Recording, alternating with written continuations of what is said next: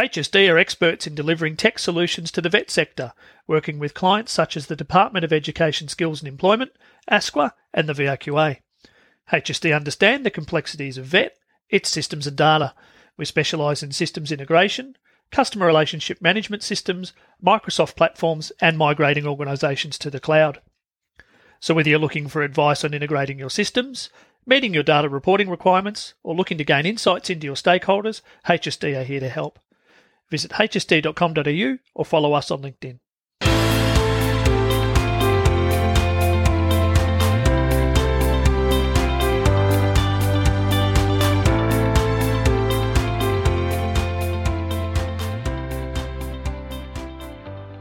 From Clare Field and Associates, I'm Claire, and I'm pleased that you could join me for this episode of What Now, What Next? Insights into Australia's tertiary education sector. Episode 53, and joining me this week is Sally Curtin, the CEO of Bendigo Kangan Institute. Before I get to my interview with Sally, a couple of things to note. Firstly, I know that practically everyone in the world has their own podcast now, but I am truly thankful to the people who encouraged me to start one. The chance to speak to so many interesting people in the sector is a real privilege, and this interview was no exception. We recorded it the day after the earthquake in Melbourne, and with parts of the Bendigo Kangan campus network declared a Tier 1 COVID site. The work that everyone in the sector is doing, but particularly in Victoria, New South Wales and the ACT, supporting staff and students through the outbreaks and keeping the focus on the future is remarkable. And looking beyond COVID, and whether you work in TAFE or other parts of the tertiary education sector, I think you'll find what Bendigo Kangan is doing is really interesting. Sally talks through the challenges and opportunities of working with employers in the fast-moving and ever-changing world of tech. And as an outsider coming into the sector, she also has some interesting views on the reforms the sector needs, including funding to help providers innovate in the ways government wants them to. I learned about some of what Sally and her team are doing through previous online webinars that we've both been on. I'm conscious, though, that there are many other providers out there doing great things who I haven't been on a webinar with yet. If that's you and what you're doing is not just great, but also innovative in either vet or higher education, then do feel free to get in touch. I have a number of guests lined up for future episodes, but if you can help listeners to the podcast understand both what's happening now in the sector and what's coming next, i.e. what now, what next, then I'd love to chat. And you don't have to be nearly so kind as Sally was in this interview to join me on the podcast. Enough of this prelude. Let's get to my discussion with Sally, her passion for vet and the opportunities they're pursuing at Bendigo Kangan.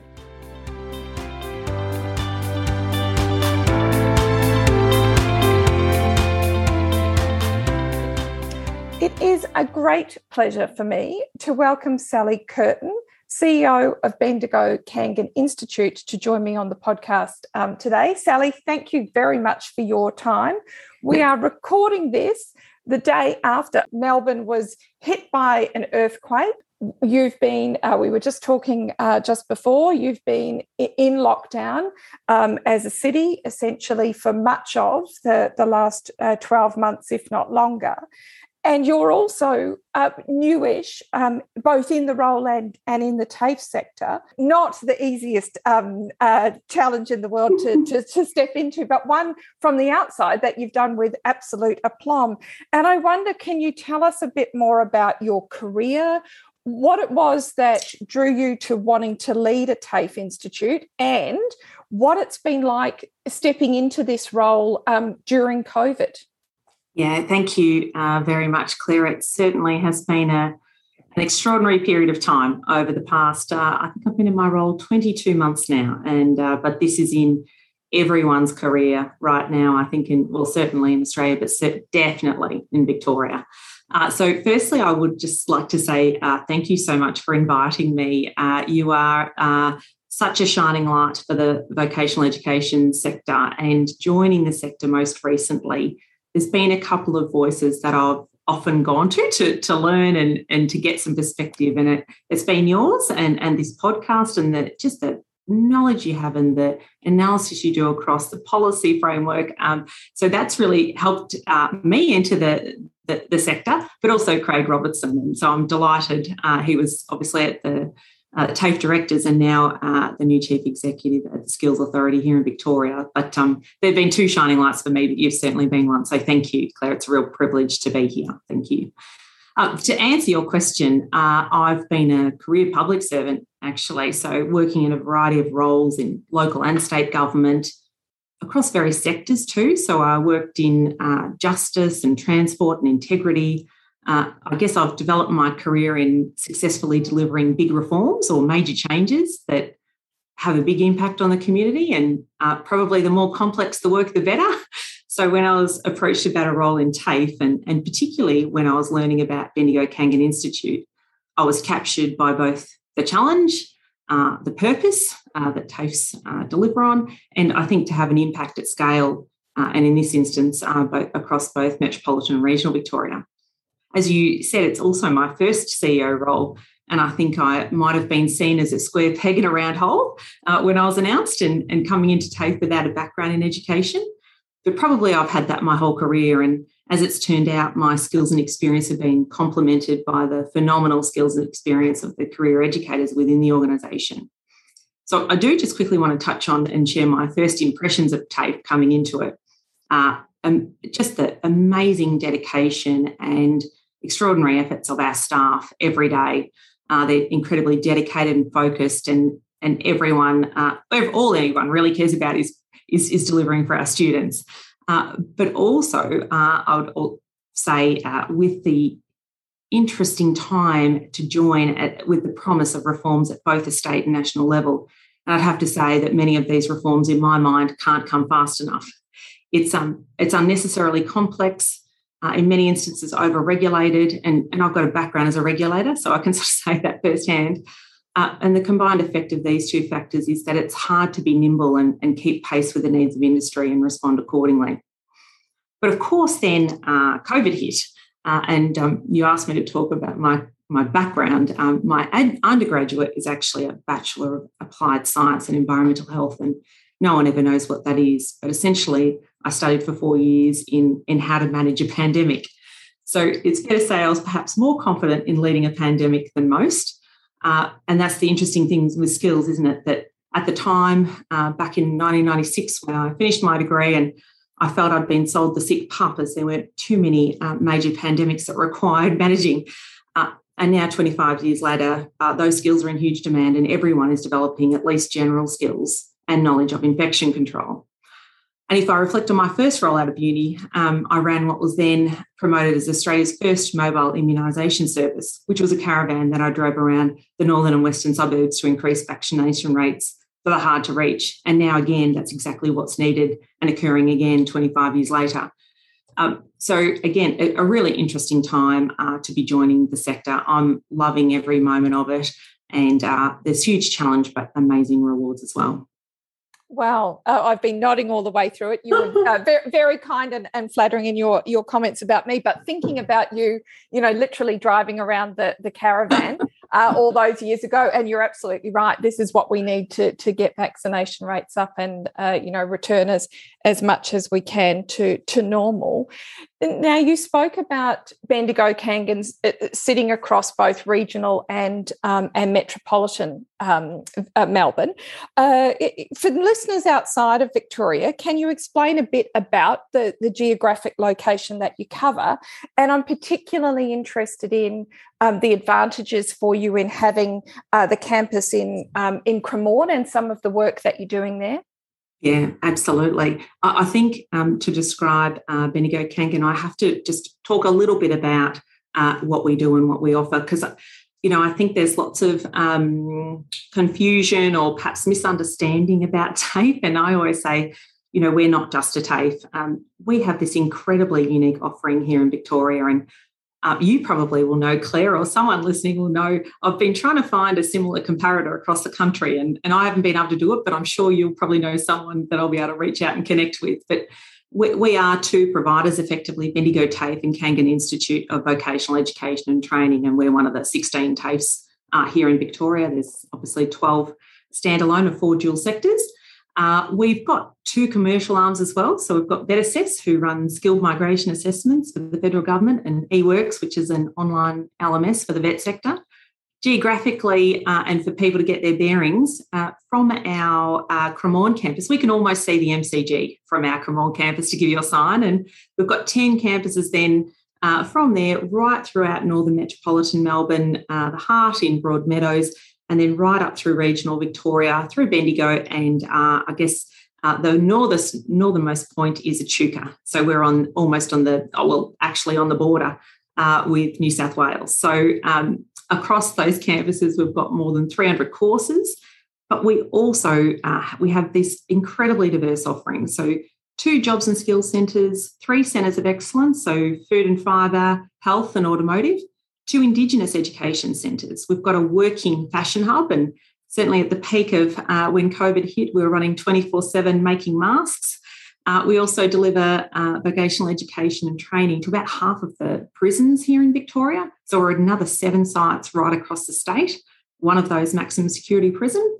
We're also a non-secondary school provider, delivering VCAL and vet in schools. Effectively, I'm a proprietor of training restaurants, day spas, hairdressers, barbering salons, and now 2 veterinary nursing clinics. So it's pretty diverse. We've got about 21,000 students, 1,400 staff. But back to our Cremorne campus, I guess it's traditionally been the place for textiles and fashion hub and hair and beauty. But it's now becoming the home to students seeking careers in technology and innovation. So we're working closely with our neighbours to develop a really dynamic innovation precinct there, and we've recently named the campus our Creative and Digital Campus there, so really starting to shift things around. Would you like me to talk a little bit about what we're doing at Cremorne? Or? Yes, please. Yes, very interested. Fantastic. Starting to shift our offering in Cremorne really started with simple conversations with our industry neighbours in the precinct. And if you don't know Cremorne, it's a very small geographic area actually, and it's attracted perhaps the most interesting, successful tech startups in the country. And they say that the concentration of tech capability in the Cremorne precinct is unprecedented nationally and quite possibly internationally. So huge tech capability in such a small area, and we're smack bang in the middle of Cremorne. So it's probably a continuation of a long tradition there where, as I said earlier, Cremorne was traditionally known as the rag trade area, and that was the focus of the training provided. But now with the increasing number of tech and startups, we're transitioning our offering. So talking with our neighbours, we know that their greatest challenge is the talent pipeline, and you will certainly have seen that nationally with all of the work and the new digital skills pipeline and roadmap that's being developed federally, where those organisations are also experiencing the great challenge and competition for talent. They can have, some of those organisations told us they can have between 30 and 150 vacancies at any one time that they can't fill. And of course, instead of being able to fill them, they often end up poaching from each other, and that's not what they want. And so that's why we need to grow the talent pool for Cremorne, but also we're able to then scale that capability. So we want to deliver the training and skills for our industry partners in the area, but then also scale that up and provide it as a general offering. So the graduate model of wanting people to come complete from university is not necessarily what the employer is saying they're needing, and the graduates may not necessarily be experienced in the right technology that they need at that time, and often they find they're needing to be retrained once entering their workforce, and that means potential productive time is lost and a poor return on investment for the employer. So while we're talking with talent acquisition managers and tech leaders, we heard about what they want in terms of technical skills and soft skills. Absolutely, they're absolutely in demand in these firms, as well as getting appreciation of their work methodology. So crucially important is to embed the right technologies, those that are actually being used, and bring them into the training. And so it's not just about designing a course and letting them remain static. It would need to constantly evolve. One of the things we're doing is working on a model, a traineeship model, and that might have traditionally been viewed as the domain of the blue-collar jobs, but we're finding we need to stretch our thinking, and the traineeship is a useful model for getting workers ready for the so-called new-collar jobs, as Ginny Rometty from IBM dubbed them. She specifically mentioned vocational training as a qualifying characteristic of new-collar work.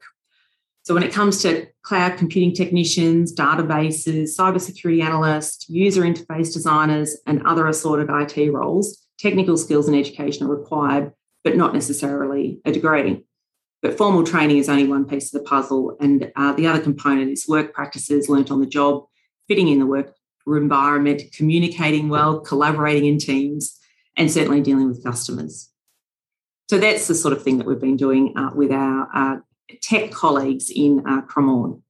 Fantastic. And you spoke earlier about the need for reform and your eagerness for change. And you can really see in the example that you've just set out in Cremorne around those tech skills and your employer engagement, that we do need a different way of engaging. And let's hope that these new industry clusters and new and improved ways of allowing vet providers to work with employers really helps you continue to cement and grow those relationships, let alone other providers right across the country. And I love your characterisation, and I hear that it wasn't yours, but you were the first person to share the blue versus the new collar. And I wonder, so you've talked about the training needs of the digital or tech sector, but also when we've spoken previously, you've pointed out to me the changes and innovation that you're also seeing in the trades. And I wonder if you can talk to us about what that means for you at Bendigo Kangan. Yeah, absolutely. And I guess we, if you look across our offering and 300 courses, you could absolutely say that we straddle the old and the new, but I prefer to say we run the programs that industry needs and where there's great demand. So the trades are in enormous demand here in Victoria. We've got a big build underway, and I don't see that slowing down anytime soon. What we are observing is that the shifting of the capability and skills that we're building as part of these courses, and you can see digital starting to infiltrate almost every job now, and so we need to do that as part of our training programs as well. Even as a result of COVID, we've noticed significant changes in where the demand is, and huge growth in animal vet nursing and animal care training. And we're well placed to sort of meet that drive in demand. Huge growth in demand for health again. We're very fortunate to receive $60 million this year from the Victorian Government to create a health and community centre of excellence at Broadmeadows. And I can't think of a place or a need any greater across the country for us to be developing those health skills for local people where there's enormous demand and huge burgeoning population as well. So we're sort of adapting and growing our offering, looking at our enrolments and the vet sector as a whole. We seem to note even in our automotive offering, so our Automotive Centre of Excellence at Docklands is really a national program. So many of the car brands that everyone knows, from BMW to Toyota, I think we've been partners in delivering training for Toyota mechanics for 20 years now. And it's incredibly strong and well regarded. We can see we've got different client models that work really well there. And our key client model is a way where we engage with industry and effectively deliver a program that meets each of these industry partners and really tailor it to their needs. So that's been incredibly successful. What we've also found is, we're developing, for example, a dual qualification, so perhaps deeper diving into automotive, which, we do provide sort of a world-class service, I guess. We've recently sold our program and continue to work replicating our Automotive Centre of Excellence in Docklands to Gujarat in India. So they're sort of taken our model and it's growing there. So that's really exciting to see. But what we've tried to do with the increased number of, say, hybrid vehicles, we know that they'll be used until, I guess, fully electric vehicles will be cost effective.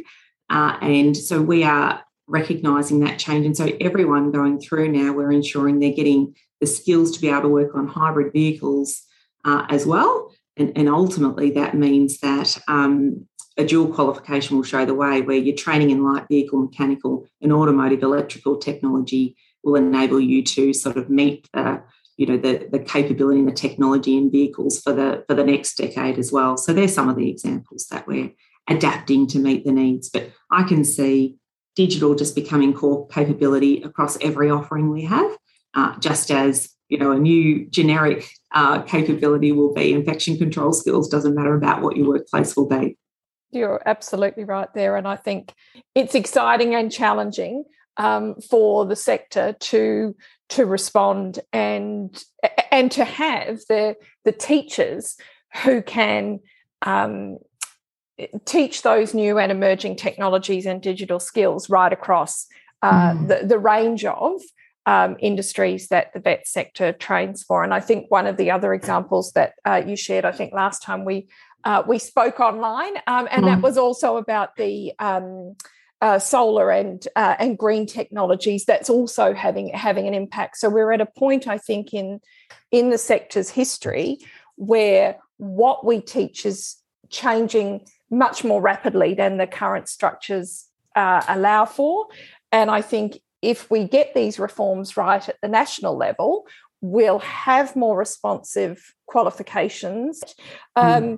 What I then, we might have to come back and have another conversation, what I'm then interested in is, I think, then what does it mean for TAFEs and other providers in terms of keeping your staff and your courses current?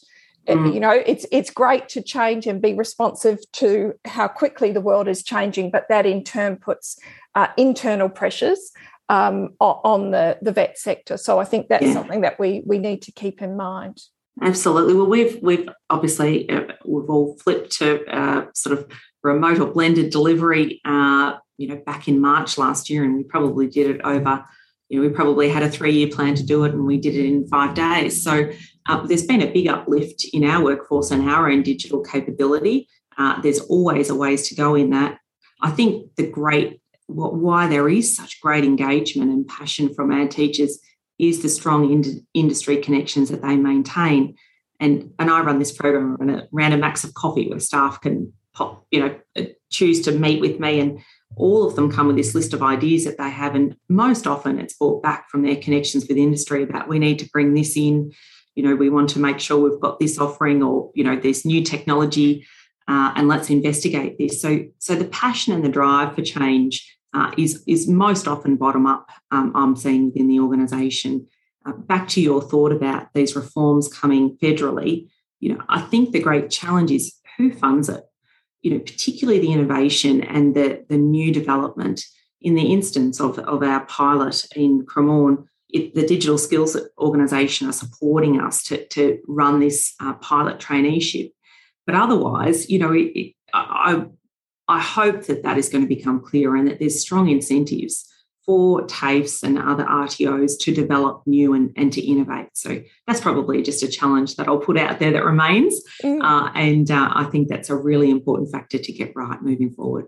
Well, it was part of the Joyce Review that these new industry models would come in, but they would also come with, drawing on the New Zealand experience, that there would be funding that would be distributed potentially through them. So again, I think your point is right. If we're only funding for individual qualifications, well, how do we get the innovation that we need? Gosh, there's always lots to talk about. And Sally, going back to one of your earlier questions about, is there anyone else quite like Bendigo Kangan? Well, the answer is no. There's been a lot of amalgamation in the other states. So, Victoria is a standout now with as many institutes as you have. And I'm really struggling to think of any that have that geographic, right from the heart of the large capital city right through to the New South Wales border, let alone the Vet Assess and eWorks and other things that you have. So I think there are others who have elements of what you have, and certainly potentially would be good to talk to, but the people who are telling you that there's no one quite like Bendigo Kangan, they would be right. Look, I will just say one thing on that, Claire, and I think because it is a unique model, we're really starting to reap the benefits of it, and the strengths of, I guess, regional TAFEs and the very strong connection to community. And, the community really holds you to a very strong account, and we know pretty immediately if we're not delivering, but that commitment and understanding of community translates well into our metropolitan offerings. Equally, where we've had, centres of excellence. So, for example, our automotive centre that's in Docklands, we've been able to replicate that in Bendigo. So, again, it has worked incredibly well, and I think now we're all the better for it. And it really adds to career pathways for our staff, and, that broad offering we're able to have in regional Victoria is certainly leveraged from the offerings that we have in Metropolitan. So, I think it is working well, and I know it's unique, but I think we're getting many of the benefits now from that. And what a great note to end on. I'm conscious that as we're talking, there is, the COVID outbreak in Melbourne, and it is, particularly a challenge in some of the areas where you have campuses. So very best wishes to your staff and students who are trying to manage their way through all of that. Thank you very much for your time, and all the best. Thank you so much, Claire. Really appreciate it.